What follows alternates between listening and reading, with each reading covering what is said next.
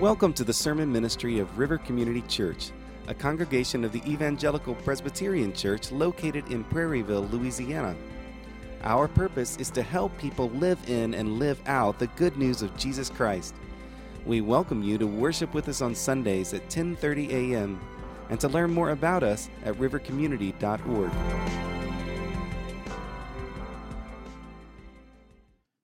Our reading today is from 1 John 2:12 through 14, followed by 1 Corinthians 4:14 through 17.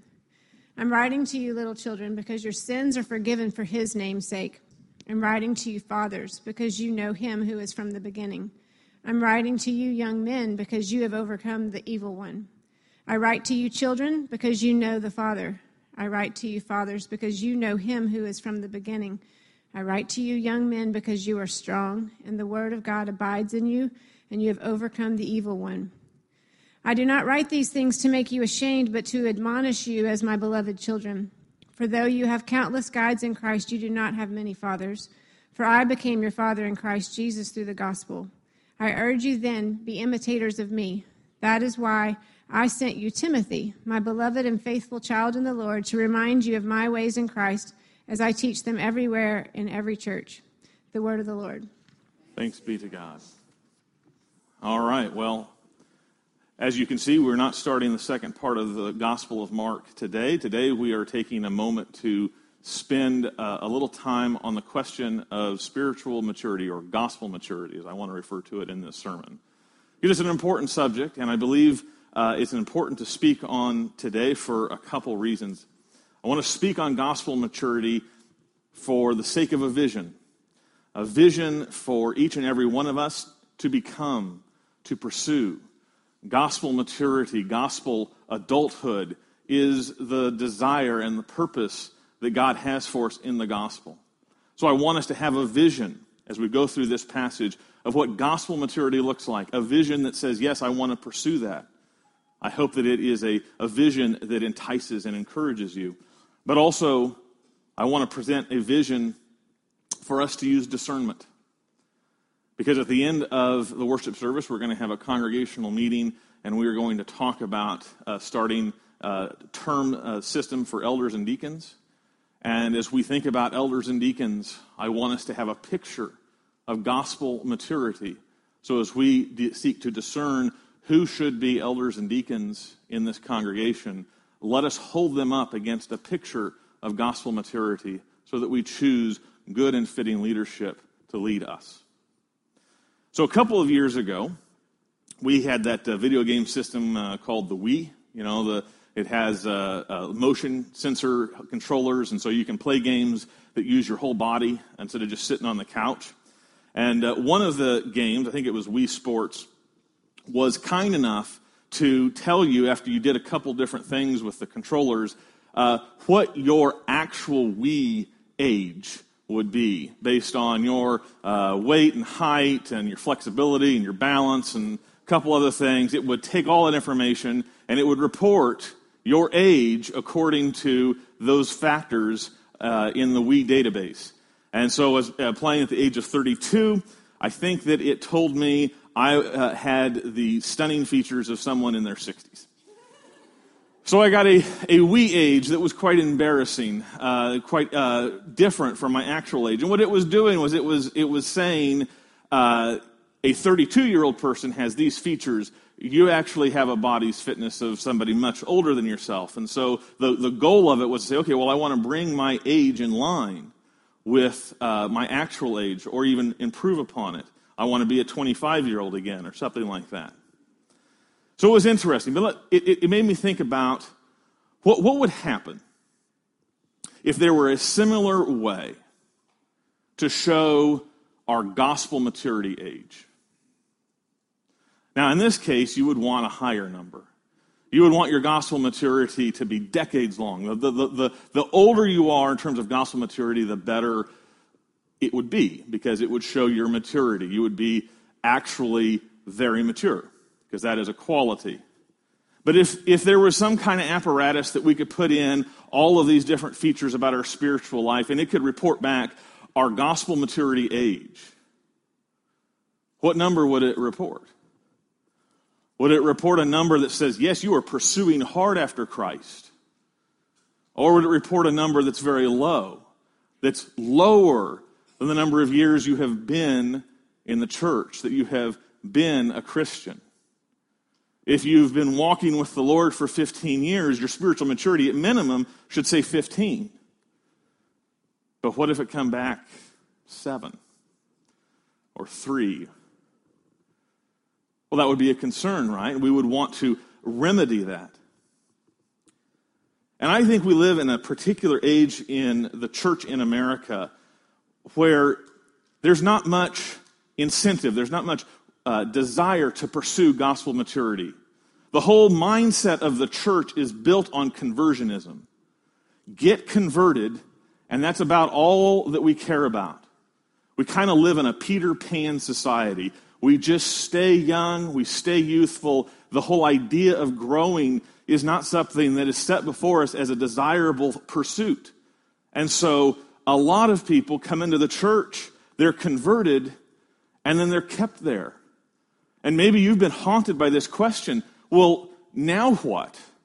I've got a whole lot of life left to live. Now what? I've been saved. Now what? What is the purpose of being saved in the gospel?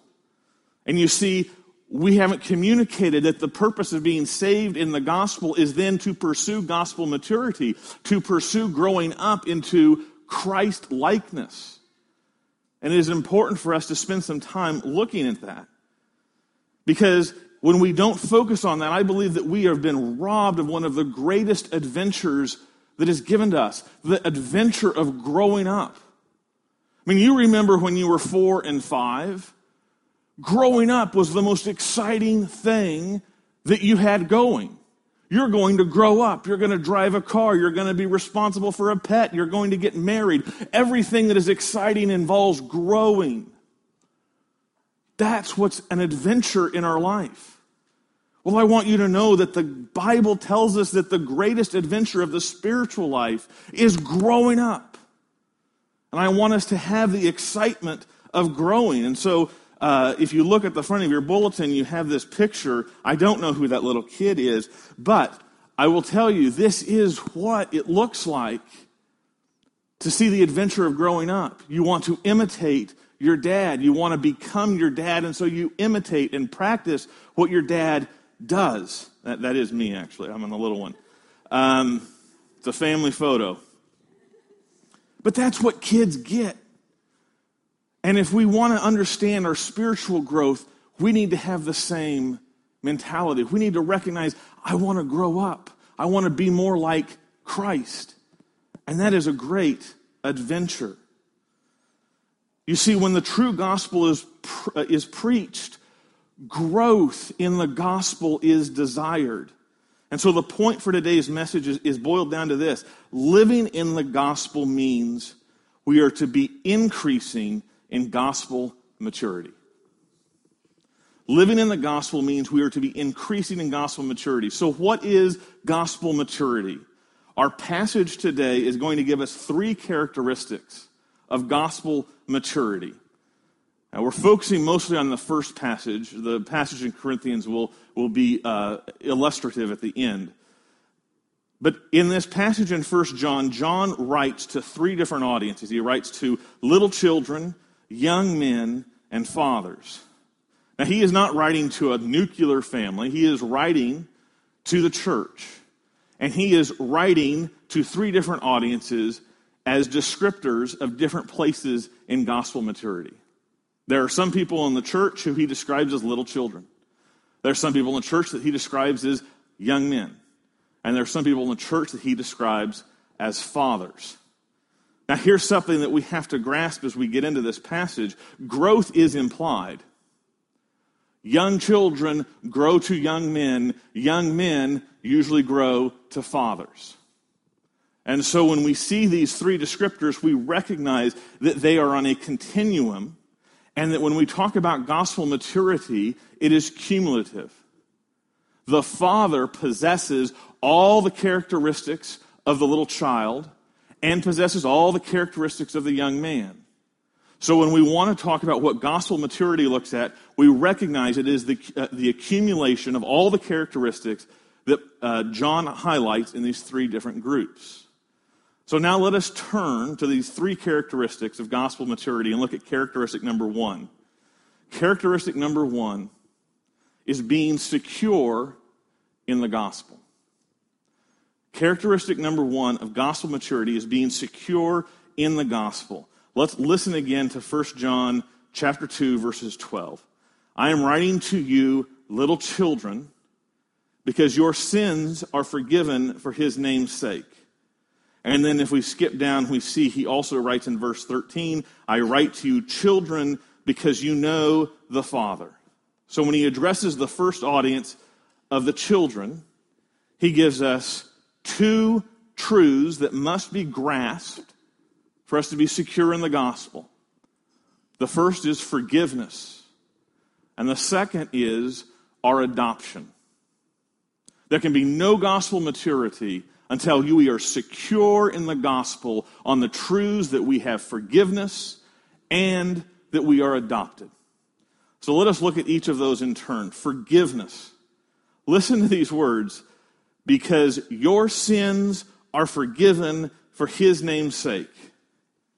In classic, concise fashion, the Apostle John has said in such simple but indisputable way 4 key truths that we must understand about our forgiveness. First of all, when we talk about the forgiveness in the gospel, it's personal. That's what we see in the word your. Your sins. That's what has been forgiven. Your sins. It's not sins generally. It's not sins generically. It's not sins of the people on the left or sins of the people on the right. It's yours. That sin that wakes you up in the middle of the night. That sin that embarrasses you every time it comes to your mind. That sin, your sin. That sin that you've repeated again and again and again. That sin, your sin. Forgiven. Second, we see that the forgiveness that we have is complete. It's sins. Your sins. All of them. Every single one of them. Not just the medium level ones and below. The big ones. The repeated ones. The embarrassing ones. The ones tomorrow. Your sins are forgiven. Third, it's permanent. Your forgiveness is permanent. And that's what we see when we look at the words are forgiven. In the English, we have brought that back. We have translated that into the passive and into the past. But if we were in the Greek, we would recognize that it is a particularly significant tense of the word forgiven. It is in what we call the perfect tense. The perfect tense is so important because what it means is that this was completed entirely in the past. And it has continuing, ongoing benefits or experiences of it. But the point is that when we say you have perfect forgiveness, all the forgiveness has been completed. It cannot be undone. It is permanent. Your forgiveness is permanent. And then fourth, and perhaps most importantly, it's free. The forgiveness of the gospel is free. Why is it free? Because it's for his name's sake. His name's sake. It's not your name's sake. It's not how good you've been. It's not how much you've done to fix your sins. It's not how your family has treated you. It's not your anything about you. Nothing about you has anything to do with the offer of forgiveness. You can be 10 times more rotten than you are, and you are 10 times more rotten than you probably recognize. As your preacher, I hate to admit that, but I've been with you a year now. 10 times more rotten than I think I am. I am. Okay? And I don't get forgiveness because I spend tomorrow doing a good job. Because I spend tomorrow checking off the 10 Commandments. Nothing I do brings me forgiveness, and nothing I do voids my forgiveness. Because my forgiveness and your forgiveness is for His name's sake. The reason you are forgiven is because God looks at Christ, who is perfectly righteous and who has suffered to the uttermost to pay and cancel all of your sins. And that's the end of the discussion. The blood of Christ has been put upon you, and it is for His name's sake you are forgiven. It is free. It is permanent. It is complete. And it is personal. Your sins are forgiven for His name's sake. I was thinking as I was considering those terms, especially the idea of the perfect passive aspect, the permanence of the forgiveness. I was thinking of the movie Forrest Gump, one of my favorite movies. Forrest Gump, starts with these braces on his legs, these shackles of metal or steel on his legs, and he can't walk, he can't do anything. And then there's this scene where these bullies come after him in their bikes, and they're gonna throw rocks at him and torment him and do terrible things. And he starts running, and a miracle happens. The movie magic, the shackles just burst off of his legs, just into 1,000 pieces. And suddenly, he can run. He can outrun anything. He can run freely. That is the image of your sins are forgiven. The shackles, the prison upon your body that has kept you in bondage has been broken open and shattered to 1,000,000 pieces so you can run unhindered and at full speed. Your sins can no longer be a trap, a snare, can no longer hold you back from the purpose that God has for you. They have been shattered, nailed to the cross, canceled forever. Now, unfortunately, Forrest Gump used his running to support the Alabama team. But we can imagine if he had chosen LSU, what a different movie that would have been. Second, we understand when we are secure in the gospel, our forgiveness, but second, our adoption. J.I. Packer, one of my favorite theologians, says this: if you want to judge how well a person understands Christianity, find out how much he makes of the thought of being God's child and having God as his father. Packer recognizes that this is the pinnacle gift of the gospel, that we have gone from sinner, reprobate, child of wrath into welcomed, beloved child of God. That we have that in the gospel. And it is worthy of our meditation, it is worthy of our reflection. You mean God in heaven looks down on me and says, beloved child, I love you, I'm pleased with you? Yes. That's what you have in the gospel. You have a great Father. A great Father. I think I'm a pretty good dad. I love my kids as much as I know how. I take care of them as much as I know how. I worry about them. I plan for them. But I'm a pale comparison to the perfect love of the Father for each and every one of his children. All of the love, all of the compassion, all of the joy, all of the pride, all of the satisfaction that you want your Father to have for you, your God in heaven has for you, and more. Because when he looks at you, he sees the same beauty and perfection as he sees when he looks at his eternal Son our Savior Jesus Christ. Is that a freeing thought? Is that a joyous thought? What would it look like to be secure in that truth? Would you worry what other people think about you? Would you worry about tomorrow? Not only is he a great Father, he will always be your Father. I love the words from the 103rd Psalm, verses 8 through 14. These are your words. The Lord is merciful and gracious, slow to anger and abounding in steadfast love.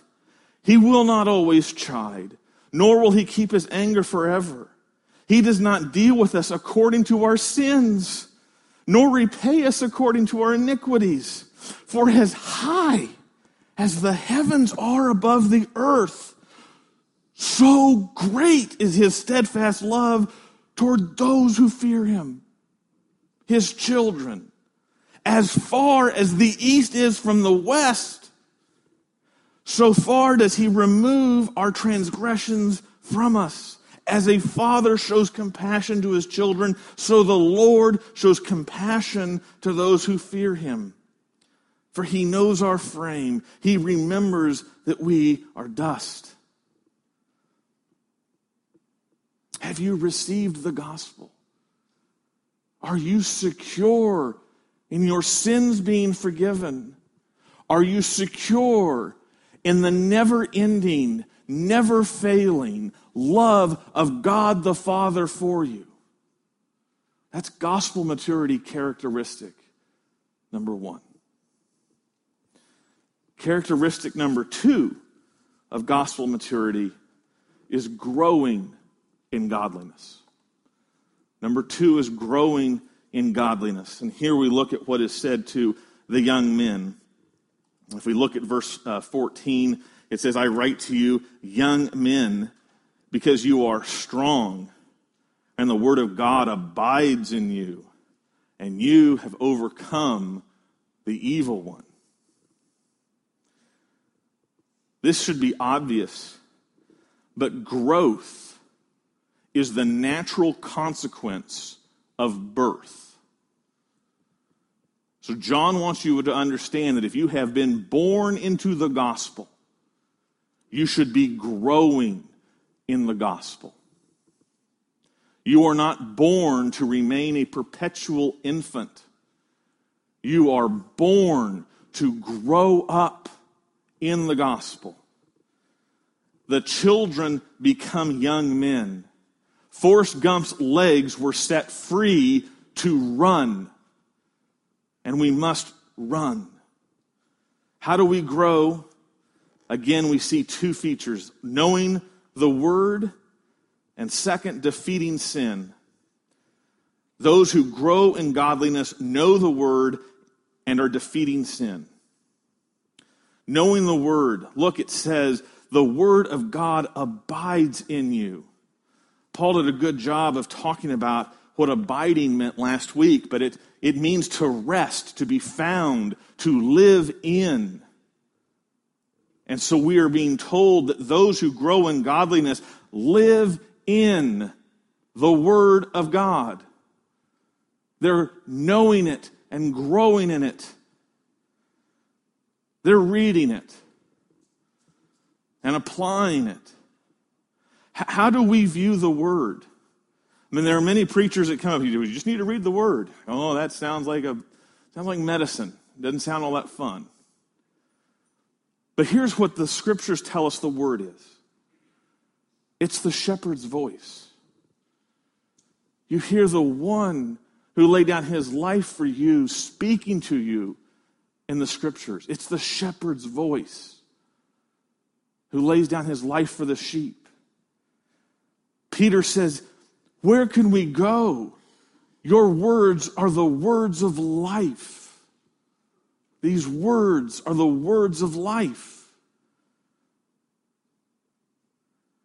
The psalmist says these words are sweet like honey. Honey. What the Bible is, it's not this dry book of rules. It's a love letter. Every guy in this room received a love letter once in their life. Well, I didn't. But I imagined what a love letter would be like. What do you do with a love letter? What do you do with a letter from your lover? You read every word. You catch every cadence. You wonder why that's underlined. You wonder why that I has a heart above it and that I doesn't. You spend every amount of mental energy going over that letter, grasping every single piece of significance because you can hear your lover's voice through it. It brings your lover into the room. The Bible's a love letter to the beloved church of Christ. It's beautiful to read. It's like getting a letter from home when you're in a war-torn country, when you're deployed. How much do those words mean? That's what the Word of God is. It's a word from heaven given to us as exiles in this world. And so if we want to grow in godliness, if the gospel is in us, if the shepherd's voice is in us, we should be marked by an insatiable hunger for the Word of God. Peter tells us in his first letter, chapter 2, verses 2 and 3, like newborn infants, long for the pure spiritual milk, that by it you may grow up into salvation, if indeed you have tasted that the Lord is good. Now, for those who know, and one family will know soon, when an infant wants milk, the whole world stops until that infant gets milk.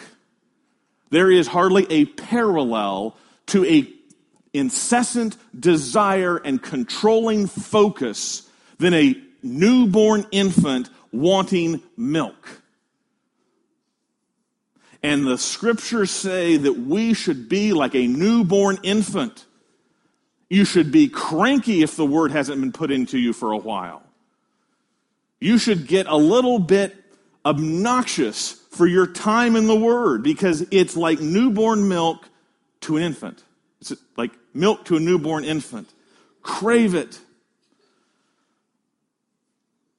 Our own Savior said that man does not live by bread alone, but by every word that proceeds from the mouth of God. He's saying that if the Word of God is not being filled into you, you are sick like a famished man. You would not deny food to yourself. Why deny the Word of God? So let me ask you, as we seek spiritual maturity, does the Word shape your thinking? Does it guide your prayers? Does it come out in your speech? If we are filled with the Word of God, it shapes us. It forms us. It gives us the mind of Christ, and we think like Christ. So we know the Word, but if we're growing in godliness, we are also defeating sin. Now, it is important that we understand when we talk about growing in the faith, we are not talking about the gospel as stage one, and then when we grow, we move out of the gospel. The whole idea of gospel growth is growing in to the gospel, not growing out of the gospel. Spiritual growth is going deeper into the gospel so that the gospel is not just in your head, it's all over your life. Does that make sense? And if we want the gospel not just in our head, but all over our life, it better be showing itself in knowing the Word and by defeating sin. And so when John talks about overcoming the evil one, he is talking about primarily overcoming sin. We see this clearly if you look at the letter just a few verses later in 1 John chapter 3, verse 8, we're told this.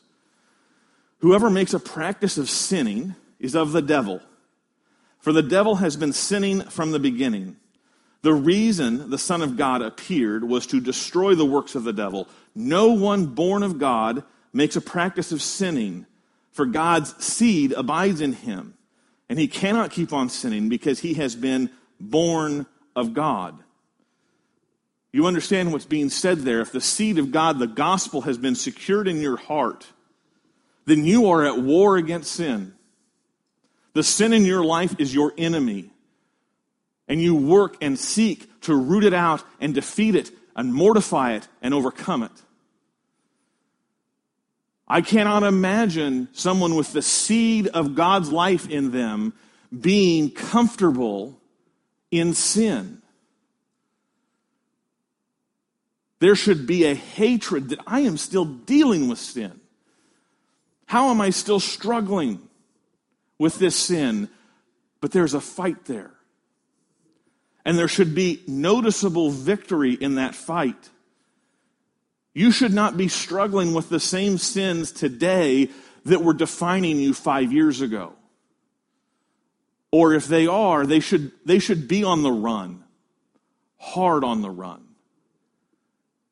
Conversely, there should not be a whole bunch more sin in your life today as a Christian than there was 5 years ago. There are times where things happen, where we fall and make major mistakes, and we ask forgiveness, and we repent, and we start over. But as a general rule, as we are defeating sin, sin should be getting less and less of a claim on our life as we are growing in godliness. The appeal of worldliness should become less and less. There are two images in Scripture to think about. Psalm chapter 1, verse 3 tells us of the righteous person who commits to the word. He is like a tree planted by streams of water that yields its fruit in its season, and its leaf does not wither. In all that he does, he prospers. The wicked are not so, but are like chaff that the wind drives away. You see, those who are in the gospel, living in the word, defeating sin, they are growing like the mighty oaks that we drive by. They are established, they are secure, they are mighty. And 2 Corinthians 3:18 tells us what it's all about. Paul says, "And we all, with unveiled face, beholding the glory of the Lord, are being transformed into the same image from one degree of glory to another. For this comes from the Lord who is the Spirit." If you are growing in the gospel, you are being transformed into one greater manifestation of glory to another. You are shining more and more of Christ's love and Christ's nature in your life as sin and darkness is being rooted out. And so as you continue to grow in the shining of glory, you are growing up. That's what this means. Young men grow up. I remember when I was about 13 or 14 years old, it was the first time that some adult looked at me and called me a young man. I loved it.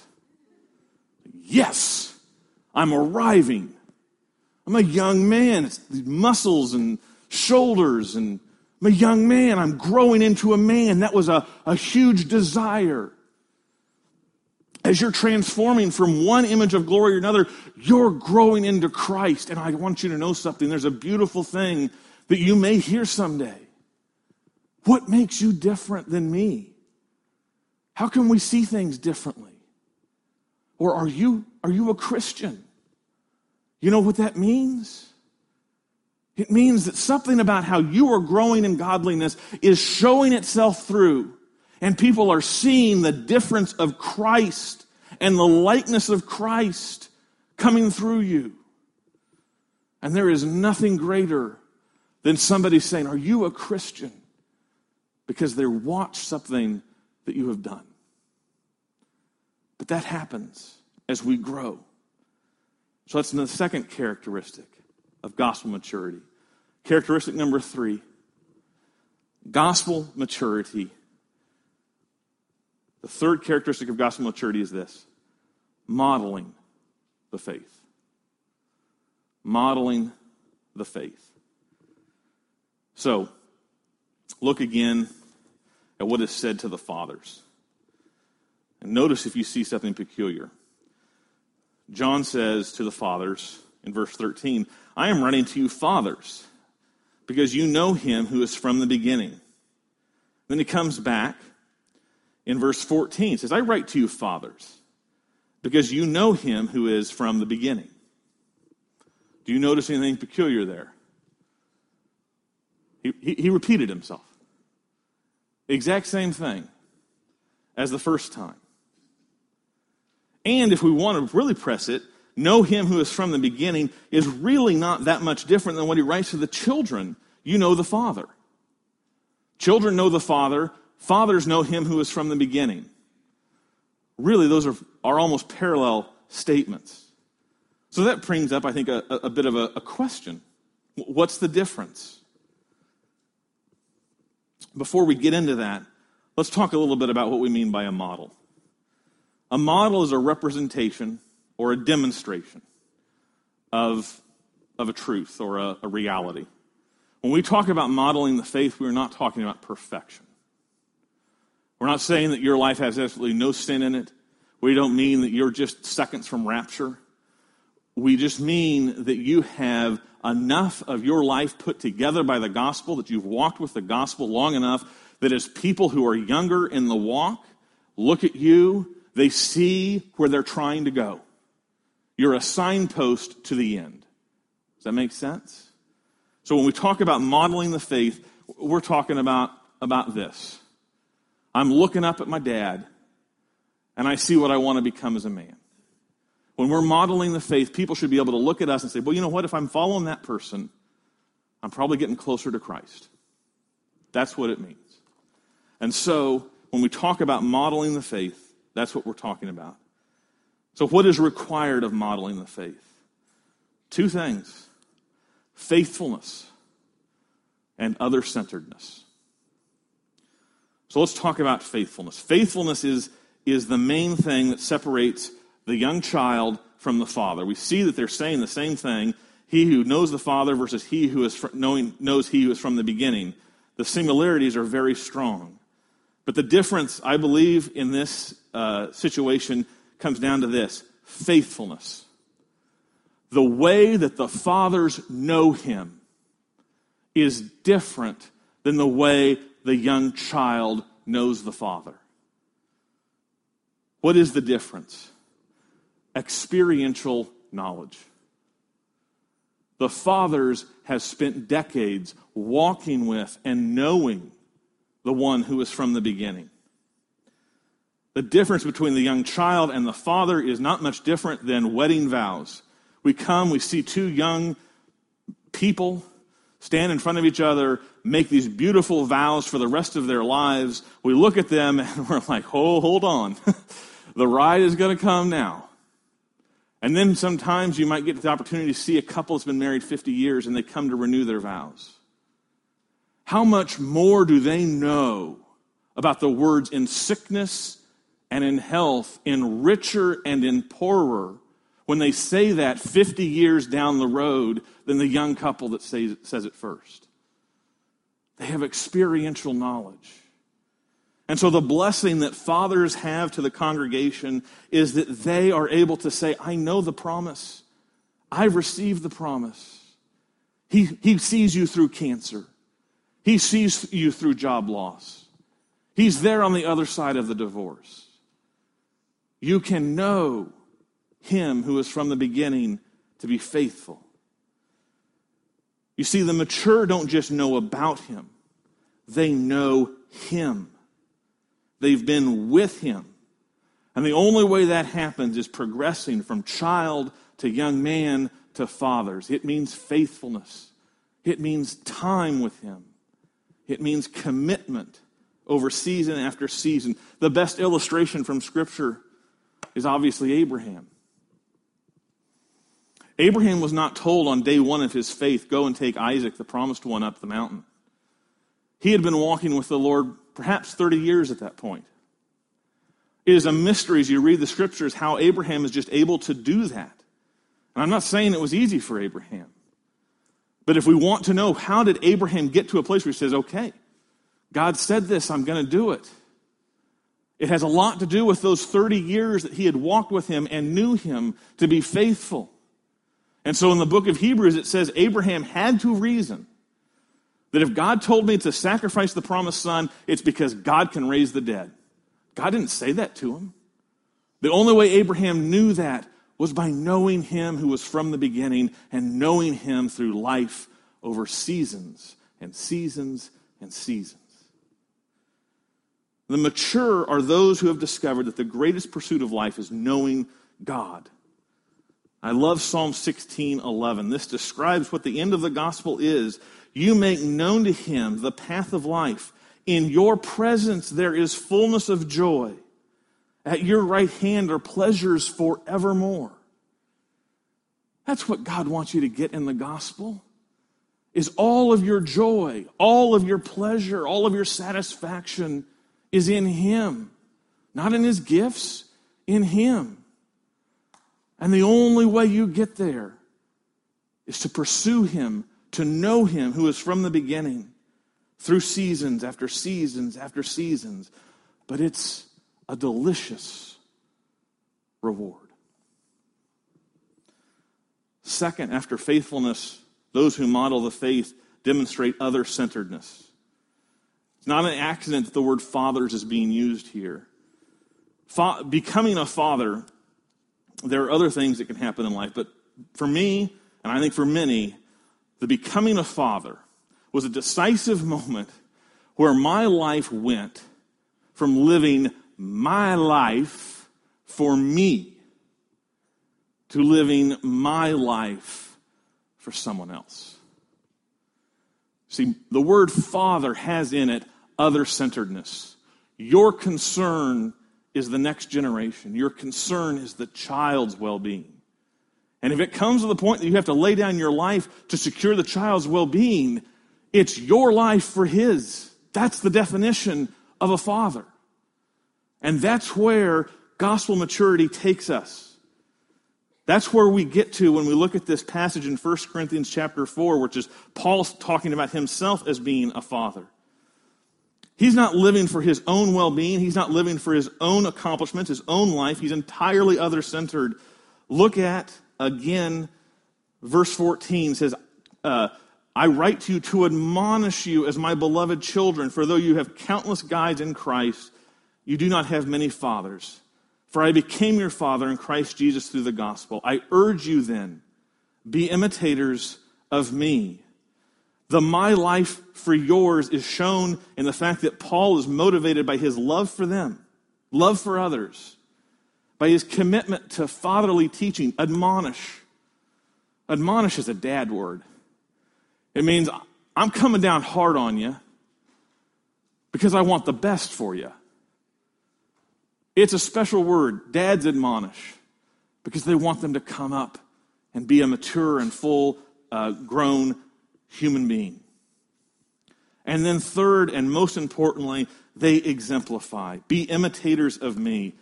I learned how to be a dad by watching my dad. A lot of baby Christians learn how to be mature Christians by watching mature Christians. That's how it's supposed to work. It's a family. And so one of the questions I guess I would have to you is, do you have a mentor in the faith? Are you pouring your life out and watching the life of another as a mentor in the faith? It's so important to our gospel growth. When you look at the idea of elders and deacons in the church, it's this. It's finding those people who model the faith.